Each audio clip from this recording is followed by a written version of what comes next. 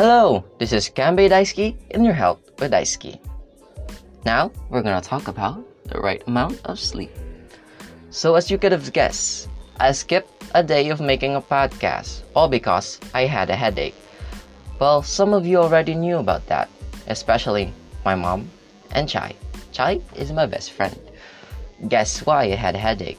Well, it's because of oversleeping. I slept for 12 hours yesterday. It did not make me happy at all. Not just because of the headache, but because of the wasted hours as well.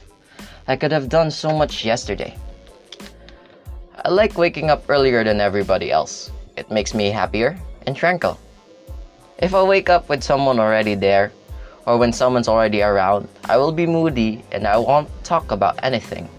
Thus, it's important to me to have the right amount of sleep and waking up early. Now, let's talk about how much sleep is too much sleep. According to WebMD, the amount of sleep you need varies significantly throughout your lifetime. It depends on your age and activity level, as well as your general health and lifestyle habits. For instance, during periods of stress or illness, you may feel an increased need for sleep. But although sleep needs differ over time and from person to person, experts typically recommend that adults should sleep between 7 to 9 hours each night. Children are the only ones that are allowed to sleep lots, depending on the child's age. 1 to 12 months old should sleep 14 to 15 hours per day. 1 to 3 years old should sleep 12 to 14 hours per day. 3 to 6 years old should sleep 10 to 12 hours per day.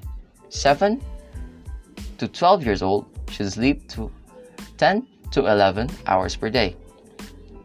Teens need to sleep from 8 to 10 hours, though I know most of you only sleep 6 hours due to school, which is why you need to change your schedule now. Adults need to sleep from 7 to 9 hours, though it varies from person to person.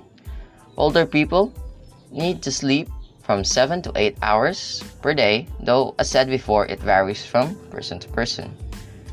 We should all take note that sleeping too much or too little can cause diabetes, obesity, insomnia, heart disease, and leave you vulnerable to viruses. And now that we are in a pandemic, I advise you to take care of your sleep schedule. Changing your sleep schedule is equivalent to changing your life. That is all for this episode. This is Kanbei Daisuke and your health with Daisuke. See you on the next episode.